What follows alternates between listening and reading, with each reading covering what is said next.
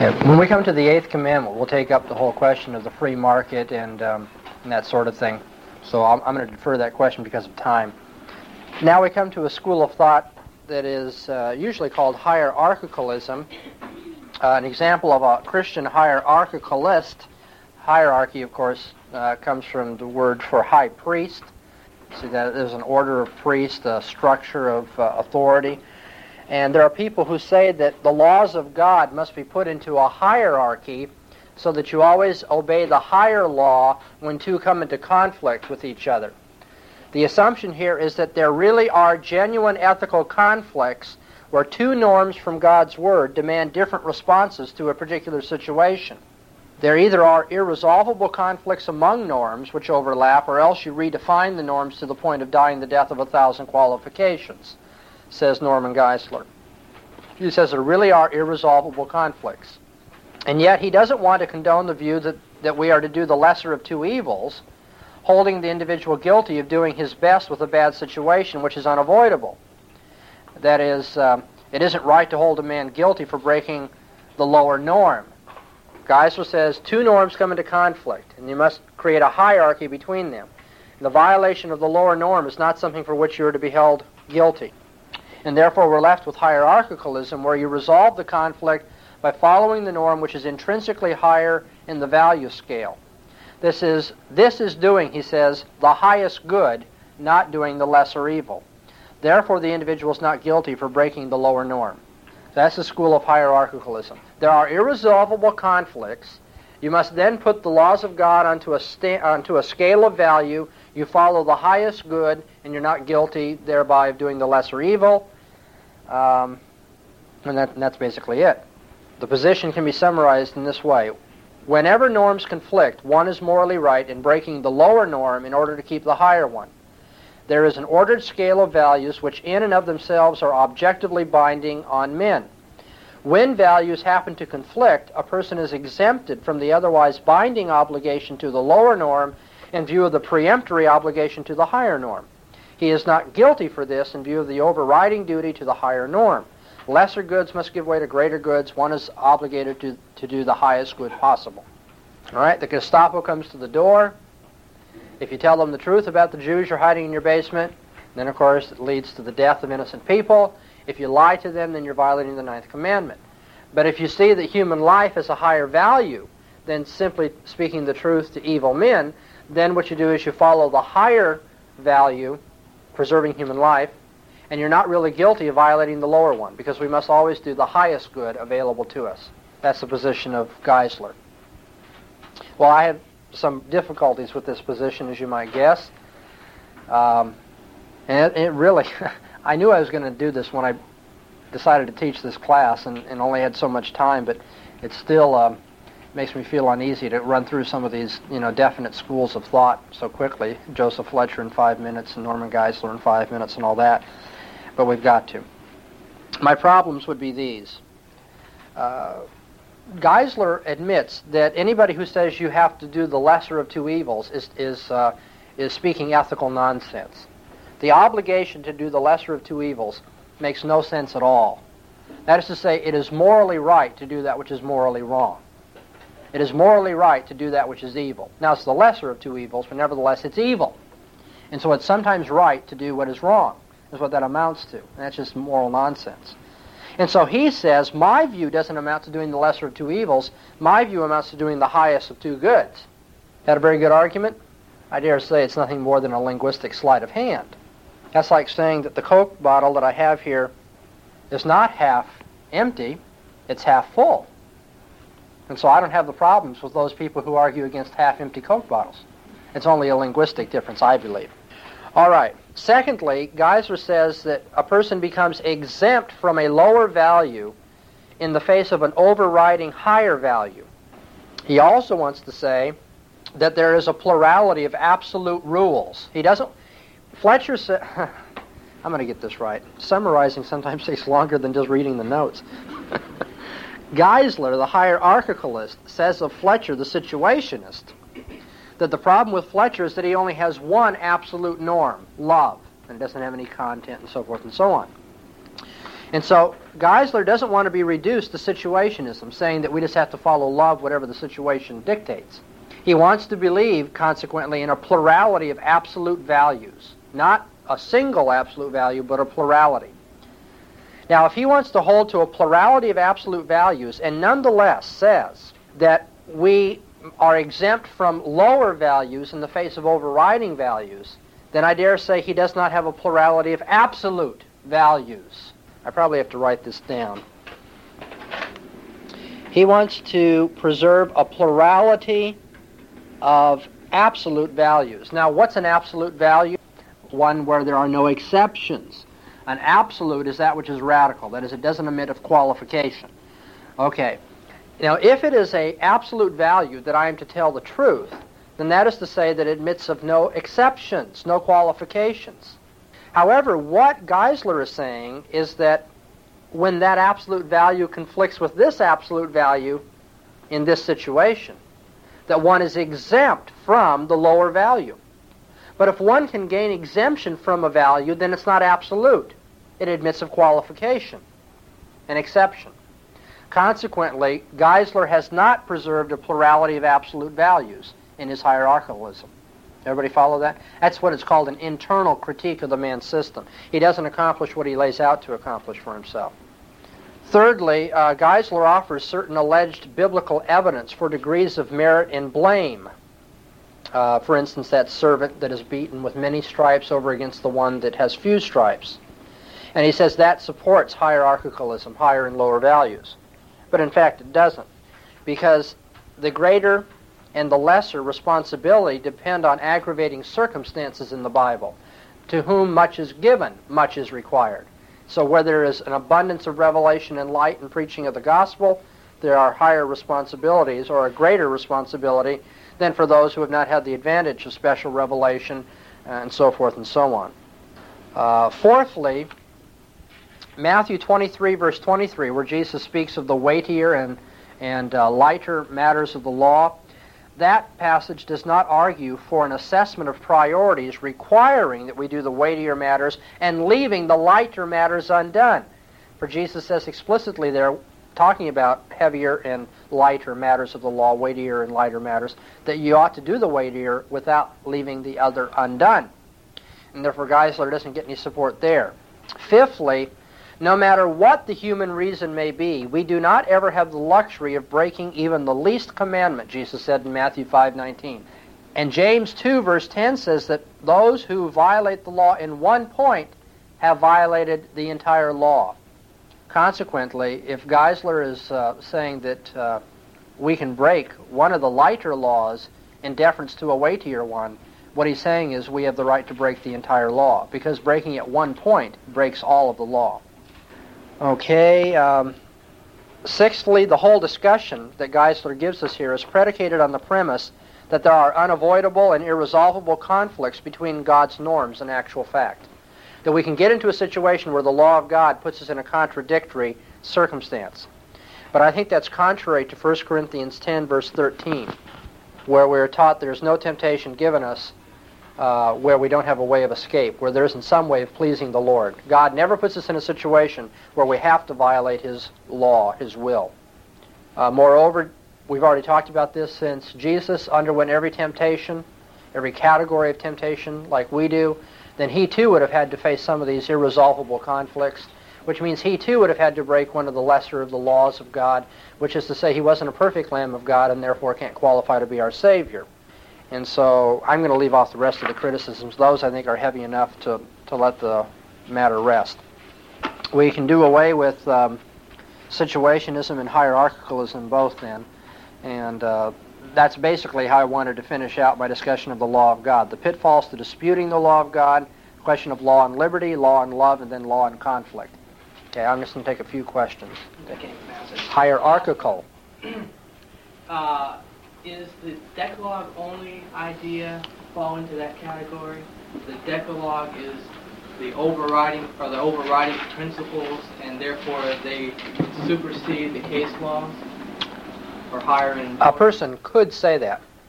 I mean, it's conceivable that somebody would argue in that way. They'd be wrong, I believe. But I haven't heard a lot of people argue in that way. Those who say we don't have to keep the case law because we only keep the Ten Commandments are not explicitly hierarchicalist, because they don't believe those laws conflict with each other, and therefore you defer to the higher law over against the lower. That's the essence of hierarchicalism. Annie? Well, some of his examples, I think, are misled because he thinks of the law as being absolute when, in fact, God gives exceptions to those generalized commandments. Well, I mean, the 8th commandment forbids taking that which doesn't belong to you, but in war we do take that which doesn't belong to us.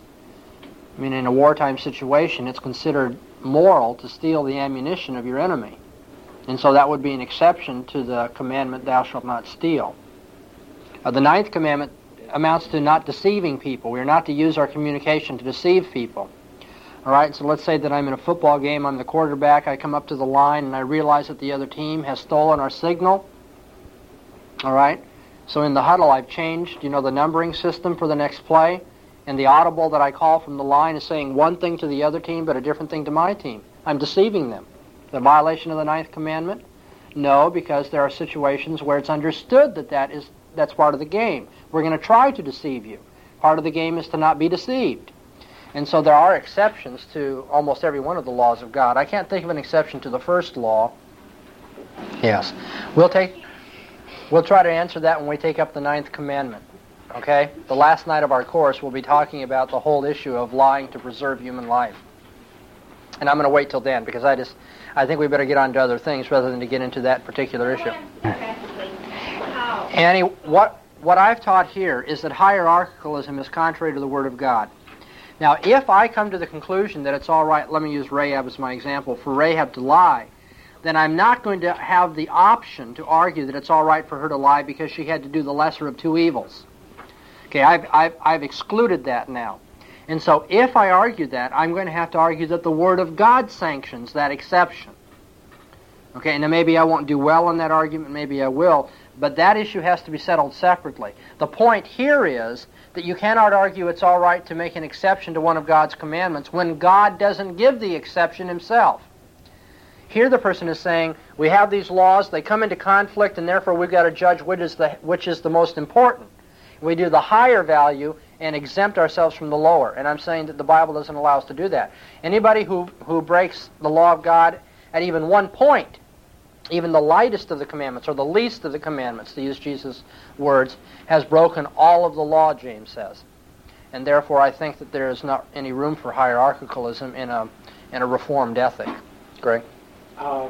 In one sense, the Bible, I'm hearing in some that in one sense the Bible has a hierarchicalism. The classic is we must obey God rather than men. We have the commandment to obey men, but it's a biblical hierarchicalism. Yeah. No. Remember, the essence of the system of hierarchicalism is not that there are weightier or lighter matters to the law. I mean, if that were all it were, then we'd all be hierarchicalists.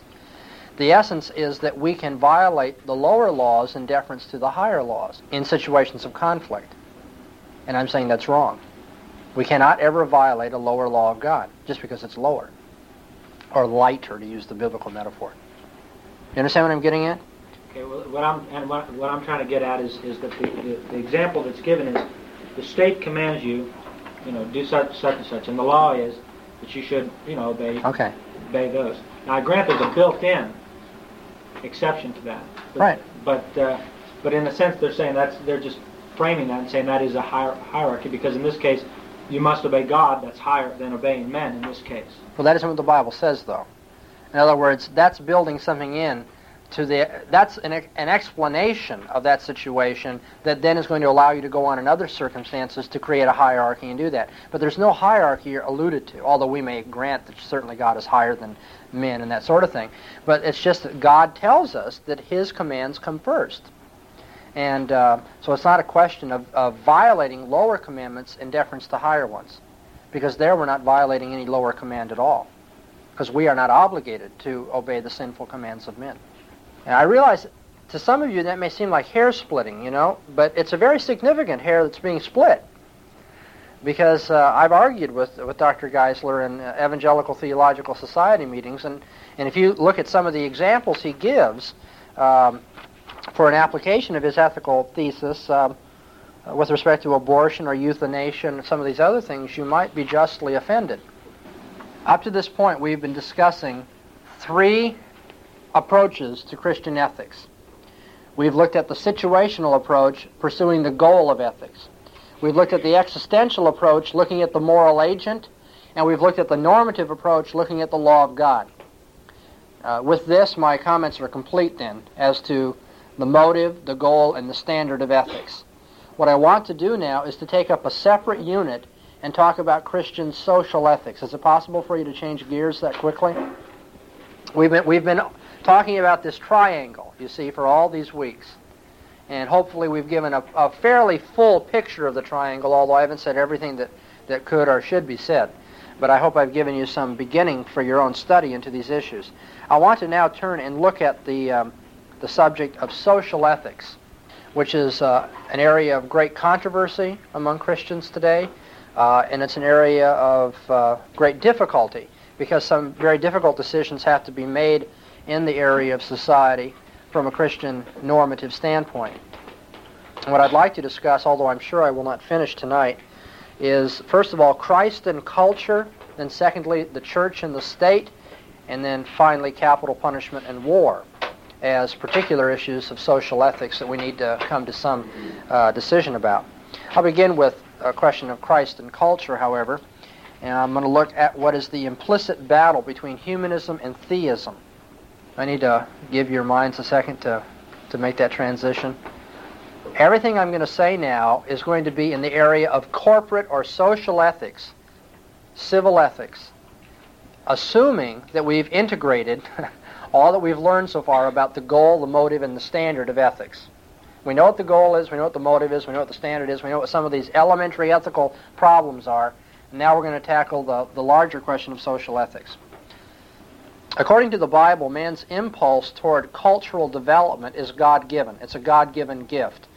For instance, you'll notice that art and technology in Genesis, the 4th chapter, verses 21 and 22, are God-given gifts. However, the development of culture is also man's duty. It's not only a gift to man that distinguishes him from the animals, but it's also a duty of man. In Genesis 1, 26 through 29, we see that God commanded man to subdue the earth.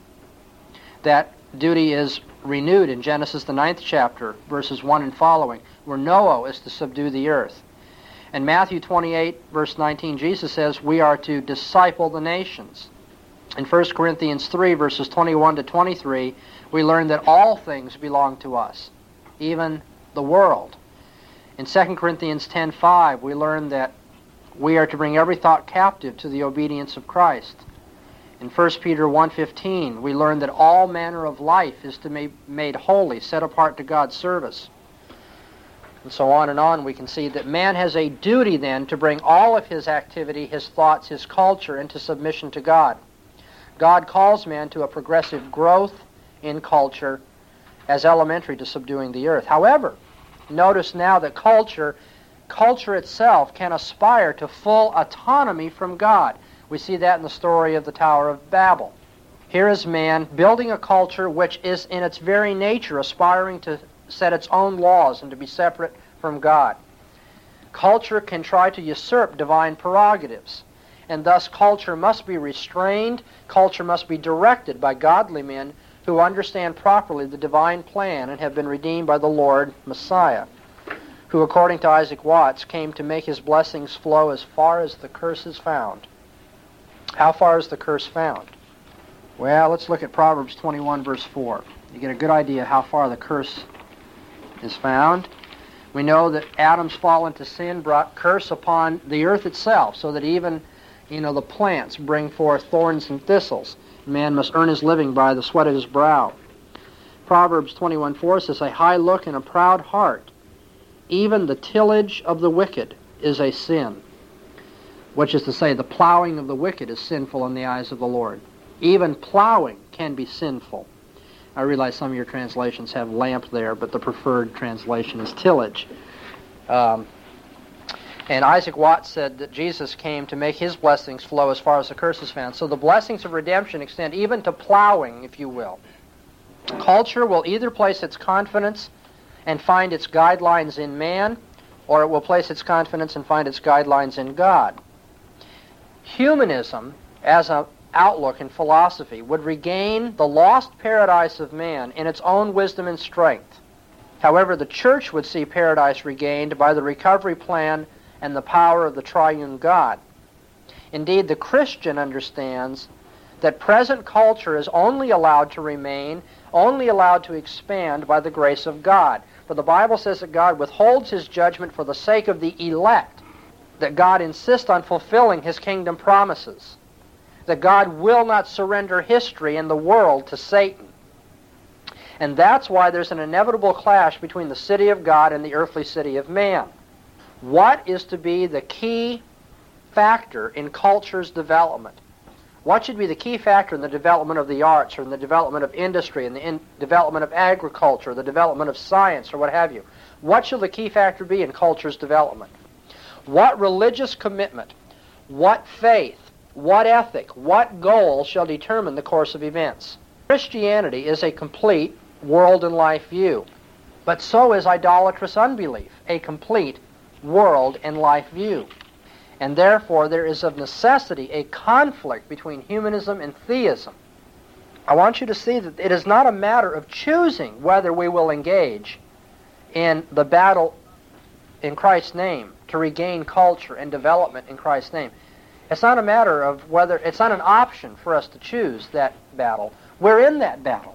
You can't avoid that battle. For everything you do, even the plowing of the ground, is either sinful or glorifying to God. There's an implicit battle then between humanism and theism in all walks of life.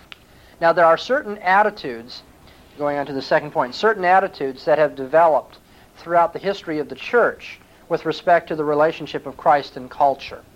We can summarize those attitudes, I think, fairly simply in terms of the categories Richard Niebuhr offered in his book, Christ and Culture.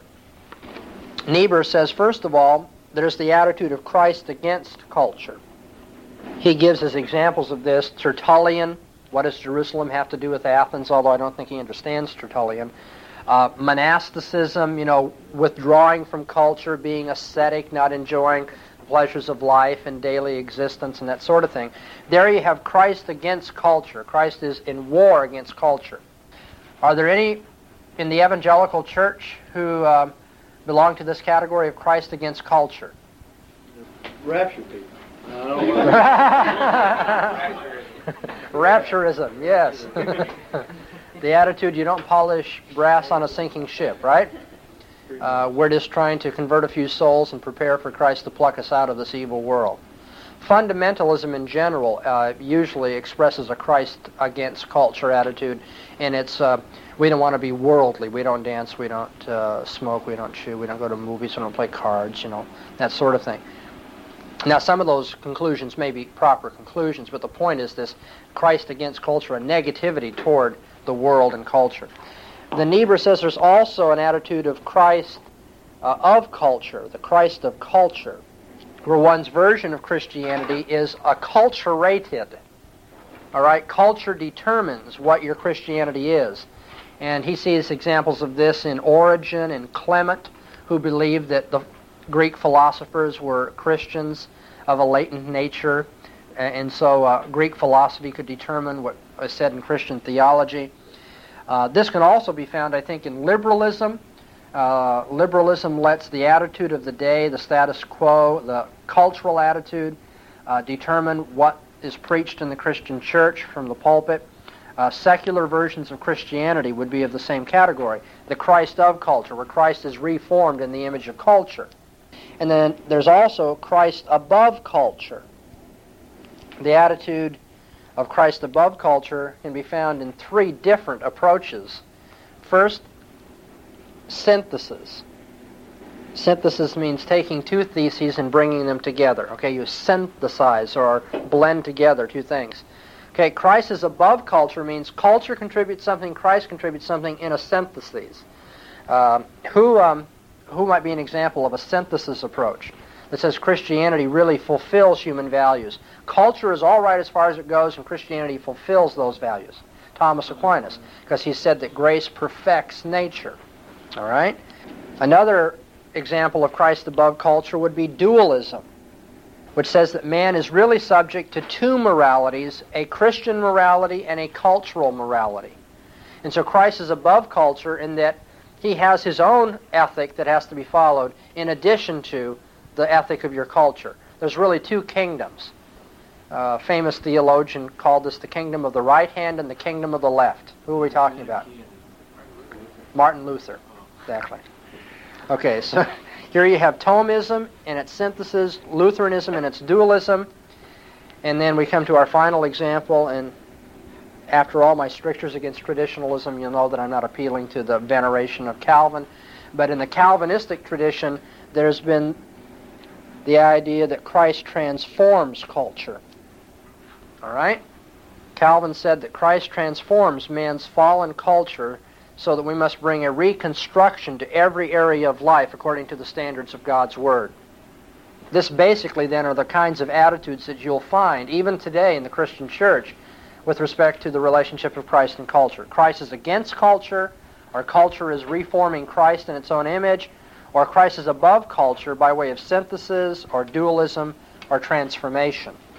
And I believe that the Word of God teaches us that the relationship of Christ to culture is that Christ is to transform all of life. You notice that the Bible teaches we are to be the salt of the earth and the light of the world. We are to preserve our society. We are to scatter the darkness of our world round about us. Jesus taught us to pray, "Thy kingdom come, thy will be done on earth." The will of God is to be done on earth, and that is the coming of His kingdom. I've already mentioned how 1 Peter chapter 1 says that all manner of living is to be sanctified unto the Lord. So whether you're plowing the ground or engaging in medical science, you should be doing this unto the Lord. All that activity should be sanctified to His service. The proverb says, "Out of the heart are the issues of life." And therefore a man who has a renewed heart by Christ is going to have the issues of his life are going to be dictated by that renewed heart, no matter what area of life we're talking about. To see that all of culture must be subject to Jesus Christ and His dictates, we can look also at James 1, verse 17, where James says, "Every good gift and every perfect gift is from above, coming down from the Father of lights." Every gift that a man has, if a man has an ability in drafting, if a man has an ability in music, if a man has an ability in medicine or an ability in business or what have you, every good gift is given by God. Every vocation that a man has, every ability that he has to use is given from God, and therefore must be used in the service of God. The cultural mandate had said in Genesis 1, verse 28, that man was to subdue every area of life to God's service and His kingdom, put it to the use of God's kingdom. Look at Colossians 1, verses 16 and 20. Paul there says, "For in Christ were all things created, in the heavens and upon earth, things visible and things invisible, whether thrones or dominions or principalities or powers. All things have been created through Him and unto Him." Everything that has been created for the sake of Jesus Christ. Everything is to be done unto Him. Verse 20, "And through Him to reconcile all things unto Himself, having made peace through the blood of His cross." Through Him, I say, whether things upon the earth or things in the heavens. You see, all things have been reconciled through Him and unto Him. So both creation and redemption serve the purpose of what? Subduing everything to the purposes of Jesus Christ. In 1 Corinthians 15, verse 58, a well-known injunction from the Apostle Paul says, "Wherefore, my beloved brethren, be steadfast, unmovable, always abounding in the work of the Lord, for as much as you know that your labor is not in vain in the Lord." Always abounding in the work of the Lord. Know that your labor is not in vain in the Lord. And so a farmer who is out there tilling his ground, if he does it unto the Lord and to pursue the kingdom of God and according to the standards of God, is not doing it in vain.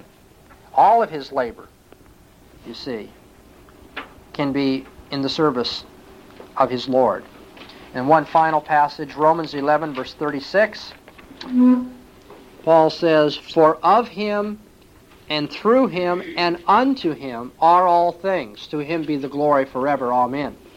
Unto him are all things, whether in business or athletics or the military, academics, what have you. So I think the Scripture would support the idea that Christ transforms all areas of life. We're to subdue every aspect of life under the cultural mandate. We're to disciple every nation because of the Great Commission. We're to do all things to the glory of God. Now let's take up a question. If we agree in the attitude we should take, that Christ transforms culture, and that we are in fact in the midst of a battle between humanism and theism in all walks of life, nevertheless there is a question that has arisen today that troubles a number of believers, and that question is, which is prior, or which is more important? The cultural mandate, that is, subdue all things, all walks of life, all vocations, to the glory of God, or the evangelical mandate, that we should go about preaching the gospel so that men are converted and become believers? What is the goal, what is the aim of our Christian living today? Is it the cultural mandate to fill the earth and subdue it? Or is it the Great Commission to disciple the nations and teach them the sacraments? Which has priority? The Great Commission or the cultural mandate? Now don't think that this can be simply dealt with. There are those who take very seriously this debate. Now, when I was in seminary, it was a very, very important debate among people who were writing in the Reformed camp. Because there were those who, teaching the idea that Christ governs all walks of life and the Word of God applies to all areas of life, who were saying that their work was in fact more central to the coming of God's kingdom than was the work of those people who were out evangelizing and buttonholing people with John 3:16. And on the other hand, there were a number of people, usually categorized as pietists, who were saying, look, all of this is secular stuff. This Christian politics and Christian labor unions and Christian medical societies, that is all outside of the central scope of the kingdom, which has to do with making people right with God. Now, which of these is correct? Which is prior? Which has the priority? Which is more important? The cultural mandate, so that all areas of life are made subservient to the kingdom, or the Great Commission, so that men are made believers in Jesus Christ and have their sins forgiven? I think you can do one without the other. But I do want to relate the two in a way. Let me see if I satisfy you, and we'll come back to your question, Annie. How do we relate these two mandates? That becomes the question for Christian social ethics right now. And I think this whole notion of priorities can be very ambiguous. We're asking about what has the priority. And that word priority can be very ambiguous. I think there are many ways in which things can have priorities. Various difficulties and problems have arisen in the church over the whole argument of priority. Remember the Corinthian dispute over leaders and gifts, which had the priority? And so, arguments over priority can have detrimental spiritual effects in the church if we don't handle them properly. And what I'm going to argue is that we must see a reciprocal relation in Scripture between the cultural mandate and the Great Commission. And I'm going to argue that simply in terms of this issue of priorities. Let's look first of all at the cultural mandate. The cultural mandate, the first place to look at the cultural mandate might be the proto-evangelium of Genesis 3, verse 15. It sounds like I'm going to be talking about the evangelical mandate, but I want to talk about the cultural mandate here.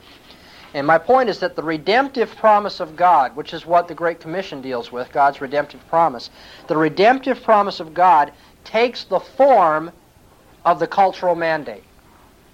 God's redemptive promise comes in the form of the cultural mandate. Genesis 1:28, which is where the cultural mandate is originally found, is this: fill the earth and subdue it. Now there are two aspects to the cultural mandate then. Filling the earth, which has to do with reproduction, and then subdue it, which, if you will, has to do with bringing the earth into submission, the technological side. So we have earth and technology, if you will. I'm using technology in the broadest sense. The cultural mandate is fill the earth, reproduce, subdue the earth, have technological control over the earth. And my point is that if you'll look at the proto-evangelium, the redemptive promise of God is given in the form of the cultural mandate. God promises redemption along with his curse. And what he says is that the seed of the woman will bruise the serpent's head. In the meantime, man is to labor. So notice, victory, redemptive victory is going to come how? Through reproduction, through the seed of the woman. Through reproduction, which is the cultural mandate, the redemptive promise will be fulfilled. Secondly, in the meantime, Adam is to continue controlling and subduing the earth, as he is now restated in the land as a means of living to him. Then look at the promise of Abraham in terms of salvation. In his seed shall all the nations bless themselves. And at the same time, there is the promise of a land to Abraham and to his people. In his seed, in reproduction, the nations will find redemption. And then the earth is given to him. A promised land is given to Abraham, or promised to Abraham. Or look at the Davidic covenant later on in the Old Testament. The Davidic covenant has that same twofold pattern, a promise of a seed to David who will then occupy the throne over a particular country, the land of Israel. And he will expand his rule over all nations to cover the whole earth, if you follow Psalm 72 as well. And then finally you come to the climax of God's redemptive promise in the New Testament, in the life and ministry of Jesus Christ. In Christ, we are told, comes born of a woman. There's the reproductive side of the cultural mandate. And all power and authority in heaven and on earth is given to him. He gains the redemptive victory over Satan and subdues all of our enemies under our feet. Moreover, believers, according to the New Testament, are called the seed of Christ. Again, the reproductive metaphor. And all things, even the earth, is said to belong to believers. All right, what's my point? Over and over and over again, if you study the redemptive promise of God from the very first giving of it in the Proto-Evangelium through Old Testament theology into its New Testament fulfillment in Christ and even the doctrine of the church, you'll see that redemption is categorized in terms of the cultural mandate. The redemptive promise and fulfillment take the form of the cultural mandate. And I think that implies a kind of primacy to the cultural mandate. All of man's work is defined in terms of seed and subduing, in terms of reproduction and technological control of the earth. This cultural task takes on a redemptive significance, however, after the fall of man. And so the birth of children anticipate the coming of the Messiah, and the subduing of the land is preparation for the kingdom of the Messiah. And thus redemption is a kind of subsequent subdivision of the cultural mandate. Redemption is a special kind of subduing and reproduction in terms of the prior mandate of God. Redemption is an application of the cultural mandate. Therefore, in answer to the question of which is prior, the answer is the cultural mandate is prior. It's historically prior, and it sets the terms of the redemptive process. So it's definitionally prior as well. Moreover, according to the Bible, the redemptive mandate, the gospel, is a means to the fulfilling of the cultural mandate. Those who have been redeemed by Jesus Christ should now try to glorify God in all walks of life. Man's heart must be changed if he is to obey God's requirement in every area of life, to have every area of life subdued to God. The nations must be converted and discipled so that they can be taught to obey God's commandments. And thus the evangelical mandate is calculated to serve the cultural mandate in the end. To have every area of life subdued to God. The nations must be converted and discipled so that they can be taught to obey God's commandments. And thus the evangelical mandate is calculated to serve the cultural mandate in the end. All right? What I've argued up to this point is that the cultural mandate is prior. It's prior historically, it's prior definitionally, and it's prior ultimately in that redemption enables us to keep the cultural mandate. Let me say it one more time. The cultural mandate has the priority historically because it was prior to the fall of man. It has the priority definitionally because it sets the terms for the redemptive mandate. And finally, it has the priority ultimately because redemption serves the ends of the cultural mandate. The kingdom of Jesus Christ fulfills what Adam should have done if he hadn't fallen into sin. But having said this about the cultural mandate, we now have to look at the evangelical mandate. And what I'm going to argue is that it has a priority over the cultural mandate, but of a different sort. This is, I think, one of many, many types of illustrations of the legitimacy of splitting hairs in the Church of Jesus Christ. This whole question of priorities, which has caused havoc and has caused dissension in the Church, I think, can be resolved not by siding for one over the other, but by rather distinguishing the different senses in which one thing is prior over the other. I've given you three senses in which the cultural mandate is prior. Now let's look at the Great Commission, or the evangelical mandate. In Scripture, the goal of ethics is never presented without a specific redemptive focus. The goal of ethics is always given with a redemptive focus. It's important, I think, that we think not simply about God's general kingship, his general metaphysical or moral rule and sovereignty over man. In the Bible, God's kingship is seen as his specific historic activity of defeating his enemies. And that presupposes that there are enemies, that there is sin and Satan to overcome. Man needs to be brought into willing submission to a Savior King, not just to a king. And that's why we say, thy kingdom come, thy will be done on earth as it is in heaven. That presupposes that God's will is not being done on earth at present, but it must be. It's a prayer that God's preceptive will be done. The goal of human life has an explicit redemptive focus then. Rebellion being turned into submission. That's redemption. In 1 Corinthians 9:18, you notice what Paul says. What then is my reward? That when I preach the gospel, I may make the gospel without charge, so as not to use to the full my right in the gospel. Paul's goal is making the gospel known without charge. Isn't that interesting? His goal is that of saving men. And his goal is his own partaking of the gospel as well, verses 21 through 23. To them that are without law, as without law, not being without law to God, but under law to Christ, that I may gain them that are without law. To the weak I become weak, that I might gain the weak. I become all things to all men, that I may by all means save some. And I do all things for the gospel's sake, that I may be made a joint partaker thereof. Paul does everything for the sake of the gospel, then. In Matthew 6, verse 33, we read, seek first God's kingdom and righteousness. This absolute priority is God's kingdom. And all other things, like food and clothing, are relative priorities. They come after seeking first the kingdom of God.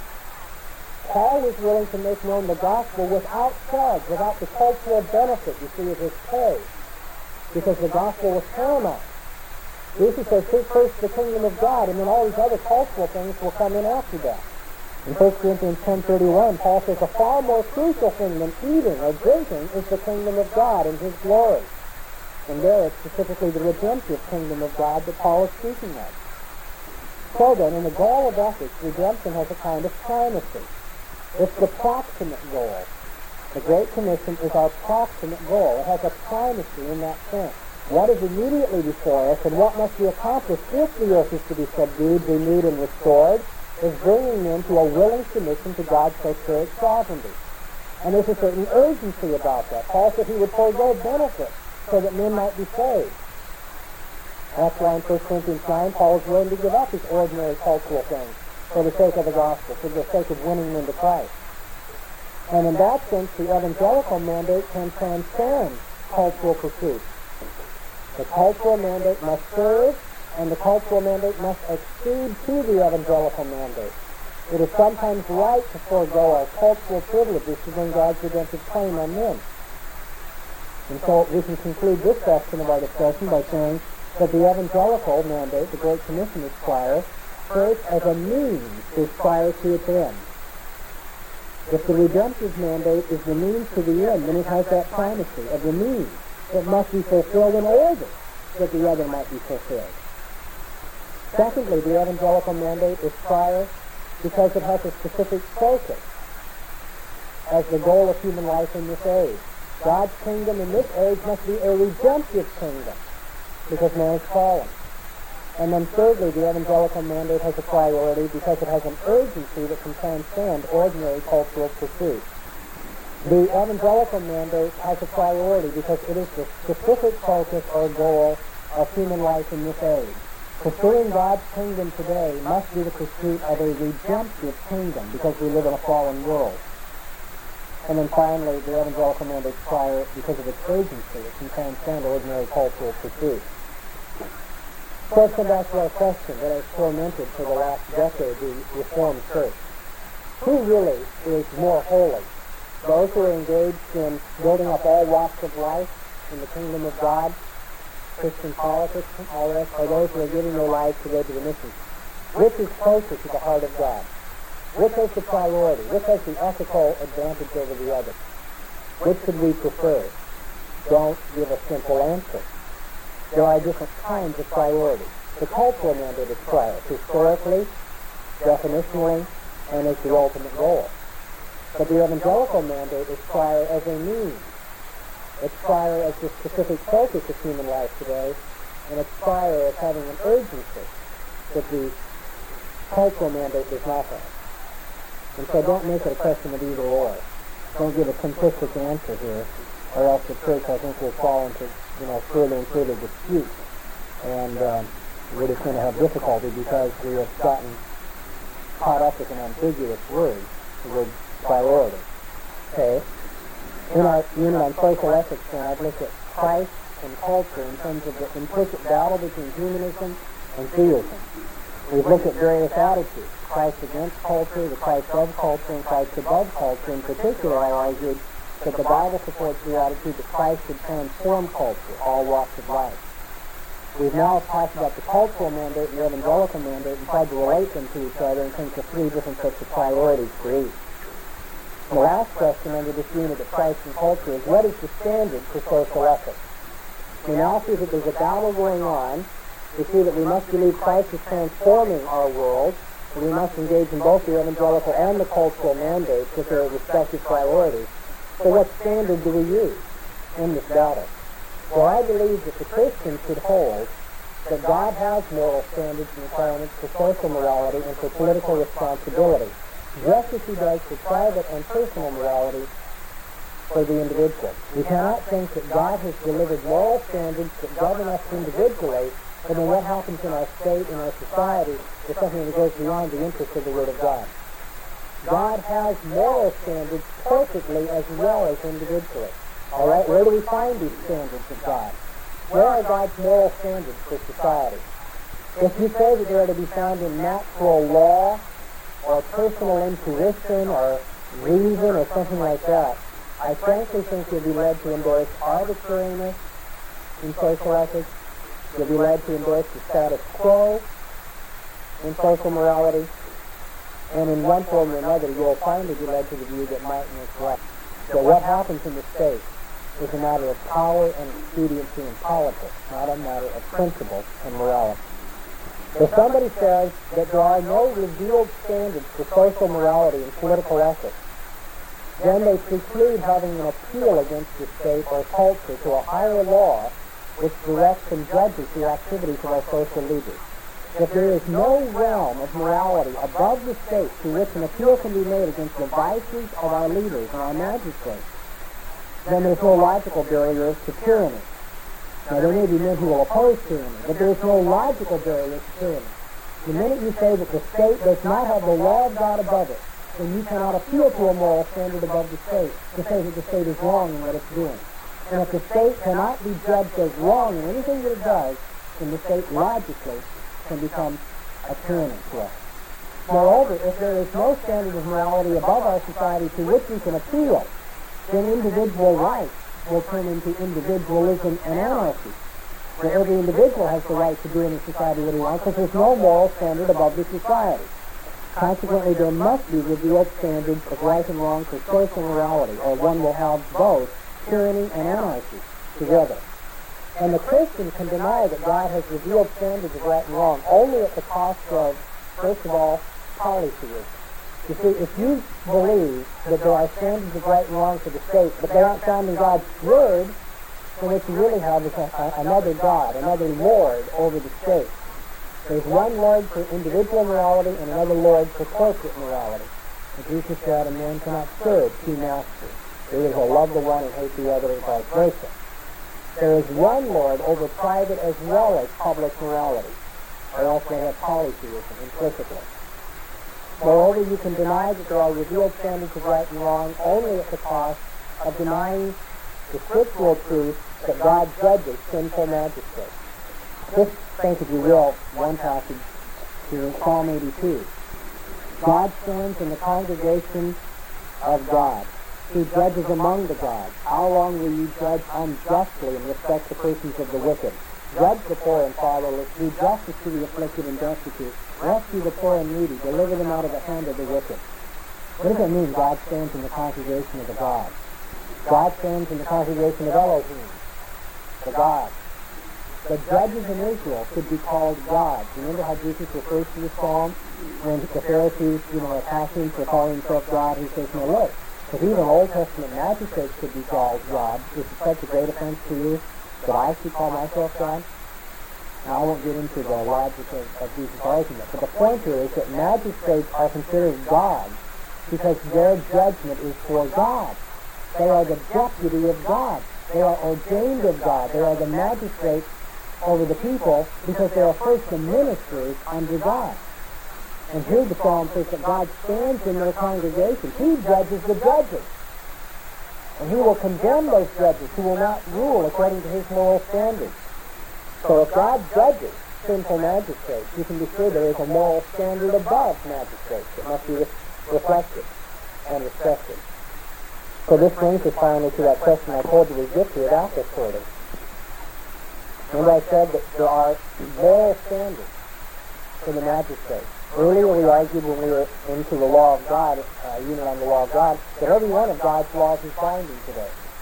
Does that mean the laws of God in the Old Testament, having to do with political and social morality, laws binding the civil magistrate, are still binding today?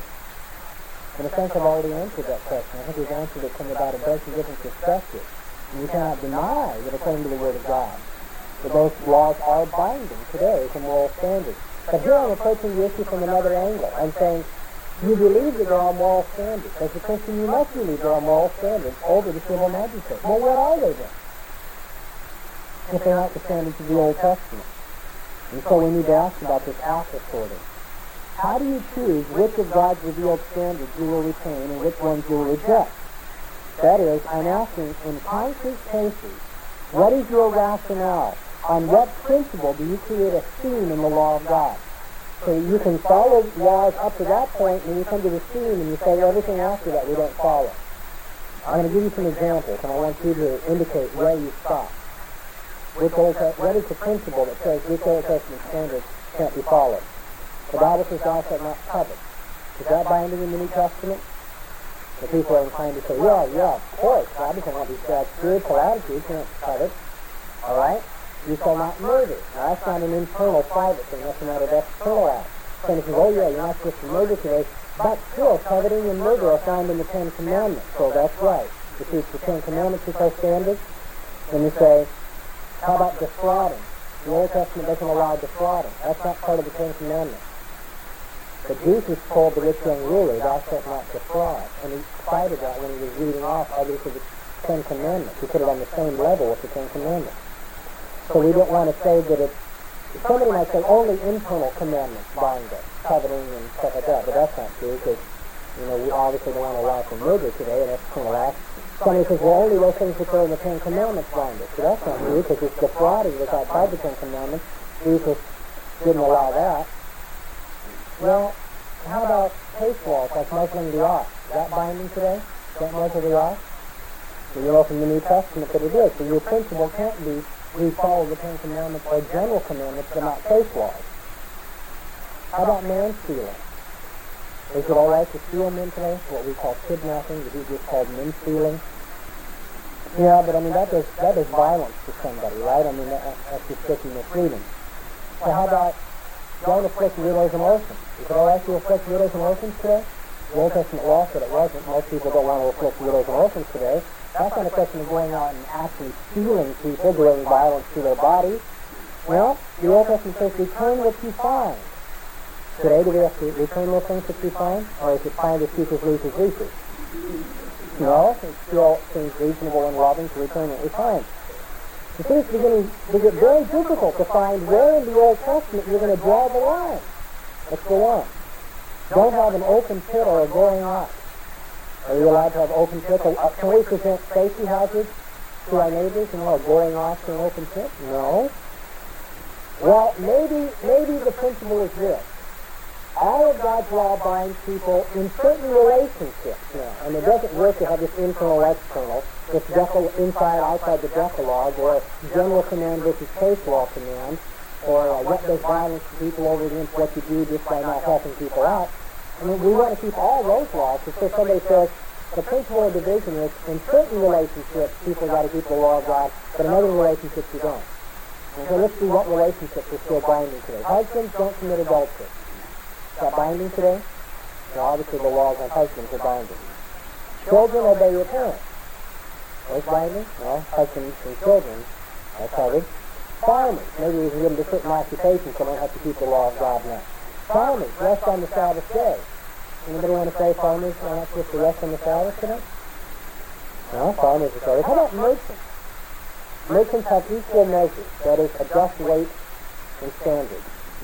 You know, the butcher has two scales, and when the Jewish person comes in with his friend, he puts the meat on the one scale that's accurate, and his Gentile enemy comes in, he puts the meat on the other scale that weighs it heavier than it actually is.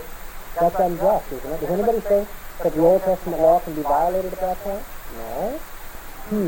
Husbands, children, farmers, merchants, a lot of people getting covered here. Where the rub comes is with magistrates, right? The whole idea that God's law should bind magistrates, that is really the tricky area, okay? The Old Testament says magistrates don't be drunk. Anybody think magistrates ought to be drunk today? Make their judgments in a state of mind not sober? No. So it seems like the private standards on magistrates we want to hold on to today. How about the public standards? Magistrates execute murderers. Well, we believe in capital punishment for murder today. Magistrates are supposed to execute murderers. So it won't do any good to try to draw the division between private standards of the magistrate and public standards of the magistrate. Do you realize all the different options we've gone through and rejected? How difficult it is to find the principle now? Coveting, murder, defrauding, smuggling rocks, man-stealing, afflicting widows and orphans, returning what you find, don't have open pits or goring oxen, husbands don't commit adultery, children obey your parents, farmers rest on the Sabbath, merchants have equal measures, magistrates don't be drunk, magistrates execute murderers. Nobody's willing to say, no, throw those offers out. My principle says reject those. I'm going to add just one more to the list now. Since you've given up all these other principles, inside, outside the Decalogue, general versus particular, internal, external, this walk of life, that walk of life, private magistrate standards, public magistrate. Since you've given up all these divisions, how about this one? Magistrates don't suffer a whip to live. All of a sudden, our modern society jumps back in horror and says, execute witches today? Of course we don't do that. Now, there must be some reason why we don't do that. What is it? What is that called? Rationalization. Coming to a conclusion before you know why, and then going to look for a reason why. What I want to know is, what's the principle that says you're to keep all those other laws that I mentioned, but that very last one on the bottom of my list, about executing witches, you don't keep today? Why not? You cannot appeal to the law of God without appealing to the whole law of God. For the law of God is a seamless garment. Jesus said every jot and tittle remains with binding validity until heaven and earth pass away. So that if we teach the breaking of even the least commandment, we shall be least in the kingdom of God. And therefore my conclusion is that the standard for social morality is the same standard we have for private morality. And that's God's law. Now, Meredith Klein has two arguments that he wants to use against this conviction. I'm going to rehearse them and dispatch them very quickly before we close tonight. Meredith Klein, first of all, says that we shouldn't keep the Old Testament law of God as the standard of social morality because the Old Testament is not the canon for the church today. In his book, The Structure of Biblical Authority, Klein develops a very detailed and sophisticated concept whereby a canon is a regulating principle for a covenant. And each covenant has its own separate canon or measuring rod or standard. And since in the church today we live under the new covenant, we have a new polity, a new canon, and therefore a new standard. And so, according to Klein, the quote-unquote covenant theologian, the Old Testament is not canonical for the New Testament church. Now, lest you think that I'm exaggerating, those are his words. The Old Testament is not canon for the New Testament church. Now, his colleague, when reviewing his book, had justly said that is an awfully harsh conclusion for a covenant theologian to come to. Doesn't that sound rather dispensational to you? I don't care what the language is, that's a dispensational conclusion. But now look, Klein's no schoolboy either. And he realizes that saying that sort of thing can get him into a lot of trouble, and it won't stir up a lot that's found in the New Testament. And so what does he do? He then begins to qualify what he thinks the essence of the canonical or the covenantal canon is. What is the distinguishing mark of a covenant canon according to Klein? Well, he says, in the Bible we find faith norms and we find life norms. That is, we find teachings and concepts relating to faith and redemption. We find teaching and concepts directing life. He says the determining principle and characteristic mark of a covenant canon is not the faith norm. Right? That's not what's distinctive to a canon or a covenant, or the faith norm. So he wants to say the Old Testament and New Testament have the same faith norm. That's good. Because if he didn't, he would have a real hard time retaining his ordination in the Presbyterian Church. Which I don't mean to suggest that. I hope, that Todd remarks, I don't mean that's his motivation until a fine amount of conviction. If he believes that, he'd say it. But he knows that there's a unity in terms of redemption and faith between Old and New Testament. He also believes that there's a unity with respect to individual life norms. That is, the ethical norms for individuals are the same in Old and New Testament. And so he says the distinguishing mark of a covenant canon is not the individual life norm. And so what's left to him? The distinguishing mark of a covenant canon are the social life norms of the people of the canon, the people of the covenant. All right? Some of you people are looking as though you're not following this. Maybe I better diagram it for you. What Klein is saying is that each covenant has its own particular canon. Okay, so there's a relationship between covenant and canon. However, what is distinctive to the canon of a particular covenant is not the faith norms, not the matters of faith and redemption, not the matters of individual life and direction. But rather, the distinctive mark of a covenant canon are the social life norms. All right. Now, in so doing, he protects himself from most of the implications of dispensationalism. Having said the Old Testament is not canon for the New Testament church, what he really is saying in the long run, this is what he gets to in his article, is that he means that the social life norms of the Old Testament covenant canon are not for the church. All right? So he saves himself from dispensationalism on individual morality and faith norms, and he says that what is distinctive to the covenant canon are the social life norms. Now, what's the problem? The problem is this. Klein wants to argue that the Old Testament standards for society are not binding today, and he says that they're not binding today because today we have a new covenant canon, which is to say, by means of this definition that he's already given up here, today we have a new set of social life norms. Not individual life norms, mind you, social life norms, because that's what's distinctive to a covenant canon. Anybody who had no logic class would be able to tell me what's wrong with that argument. It's a circular argument. The conclusion is precisely what is stated in the premise. That's just what he means by a covenant canon. that there are different social life norms. And therefore, his argument is, we don't have the same social life norms as the Old Testament because we don't have the canon of the Old Testament. If you say we don't have the social life norms of the Old Testament, he hasn't given you an argument, he simply restated his conclusion. I believe A because I believe A.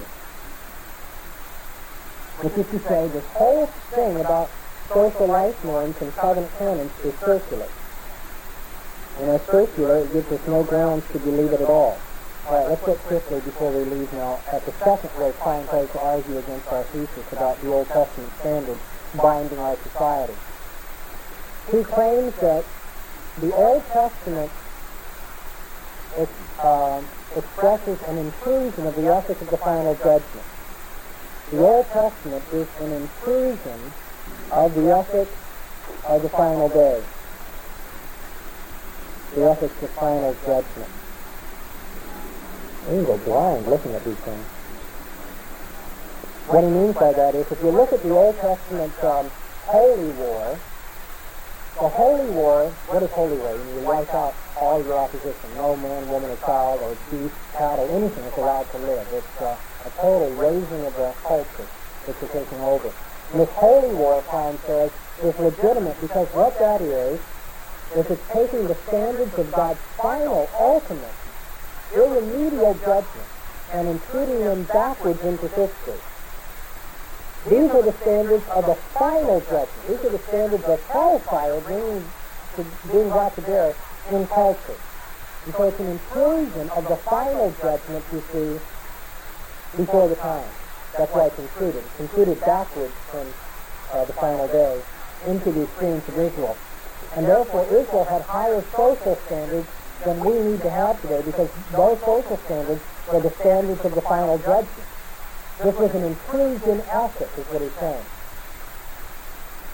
Alright, so you take the standards of the final day and move them back into the period of the Old Testament. The New Testament, however, is not included here. So you have the final judgment standards, final standards of God, intruded backwards into the Old Testament. By the way, just that little chart tells you something about the vague dispensationalism of this. What does the New Testament become? A parenthesis, exactly. But apart from that, that's just an interesting parallel to dispensationalism. I want to make 4 very quick points. The first is that is a claim that is not accurate. It is simply not accurate. Totally apart from the other things I'm going to say, which are even more devastating, I hope. It is just not accurate to say that the Old Testament expresses the standards of the final day. And how do you know that? Because everybody who's declared Sodom and Gomorrah is yet going to undergo the final judgment. That's one way, and there's a second way now. According to the Old Testament social standards, what happens to a thief? Is he executed? What will happen to the thief on the day of final judgment?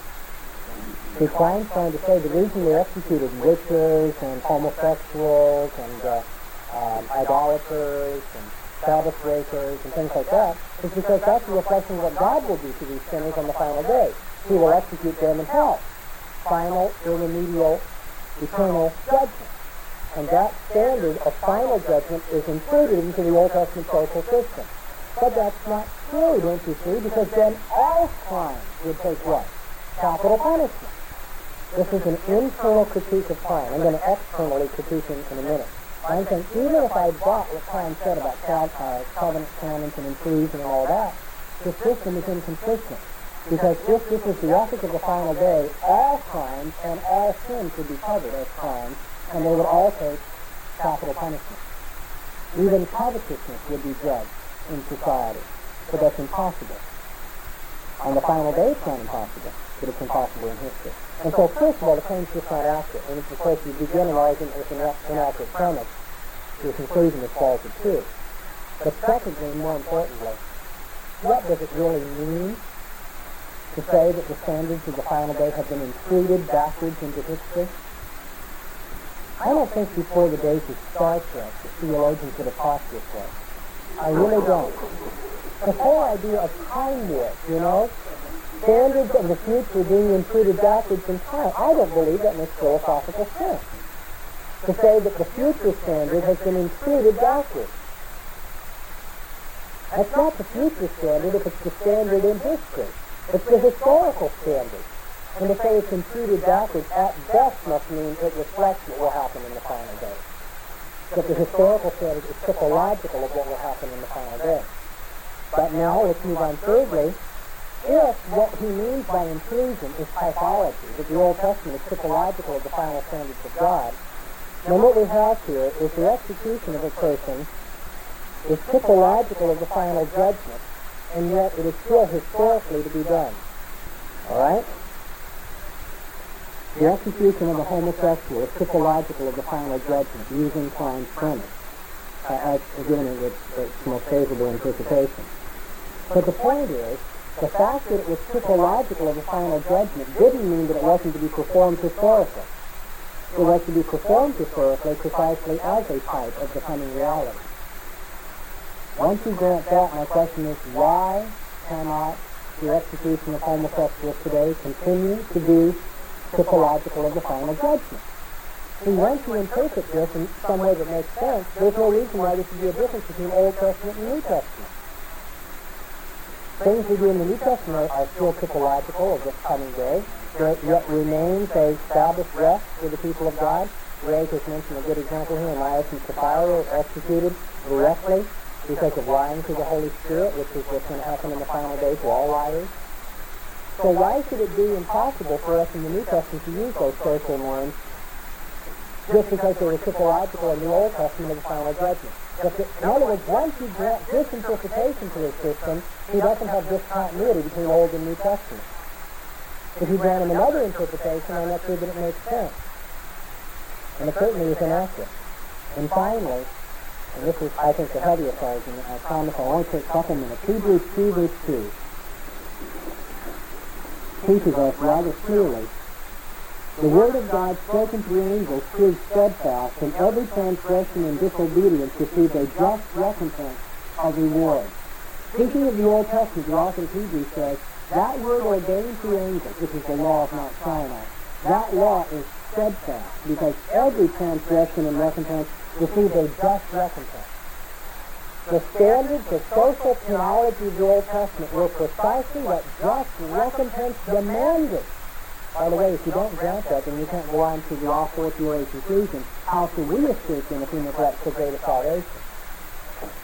If God used unjust standards in the Old Testament, there's no reason to expect that he's going to justly condemn those who don't believe the gospel today.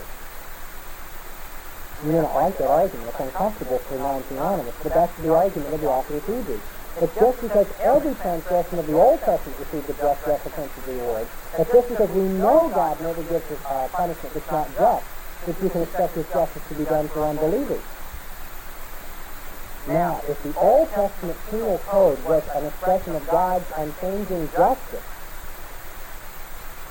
in order to find if we think we should keep that penal code today, then we have to ask, did God in the Old Testament do more than what justice requires, or does he in the New Testament do less than what justice requires? And that's the point of the dilemma that not even the ingenuity of Meredith Klein is going to be able to get off. If God gave unjust standards, and he gave unjust standards in the Old Testament, if he demanded more than what justice and equity would require. And if the Old Testament standard was just, and he doesn't want it followed today, then he's asking for less than justice to be done. And in either case, God is convicted of being unjust. And with that, I think you can see all of the absurd conclusions that can be drawn down theologically if God is unjust. But the author of Hebrews says God was just. God's not simply just when it comes to condemning believers for all unbelievers for all eternity. God is just in every penal sanction he gives. Every transgression receives a just recompense of reward. And so my final point is that Meredith Klein's adamant version presents the theonomic social principle on that contrary to the Word of God. Not perfectly so, but that's the way it comes out. And we don't have the freedom to believe that inclusion ethic, whatever it means, if it teaches us something contrary to what God in his Word says. And notice that my argument comes from the New Testament, not from the Old, so I haven't begged the question here. All right, let's just summarize what we said tonight now. We finished our segment on the law and liberty, law and love, between laws and conflict, allegedly.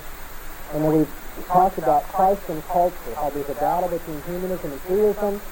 There are various attitudes about Christ towards culture, whether Christ is against it, or Christ is formed by culture, or Christ transforms culture. We've seen how the cultural mandate has a priority, and yet the evangelical mandate has a priority. And we've argued at some length that the standard for social ethics must be the same standard for private ethics, and that's the law of God. We've also talked about narrative science disagreement with that and why it's not convincing. Next week, I am going to go ahead and take the time necessary in the first hour to talk about church and state and capital punishment, because there are issues that I don't think you'll want to miss, and ones we have to touch because they're so crucial today. And then, Lord willing, we'll go on in the second half of our class to talk about the first two commandments.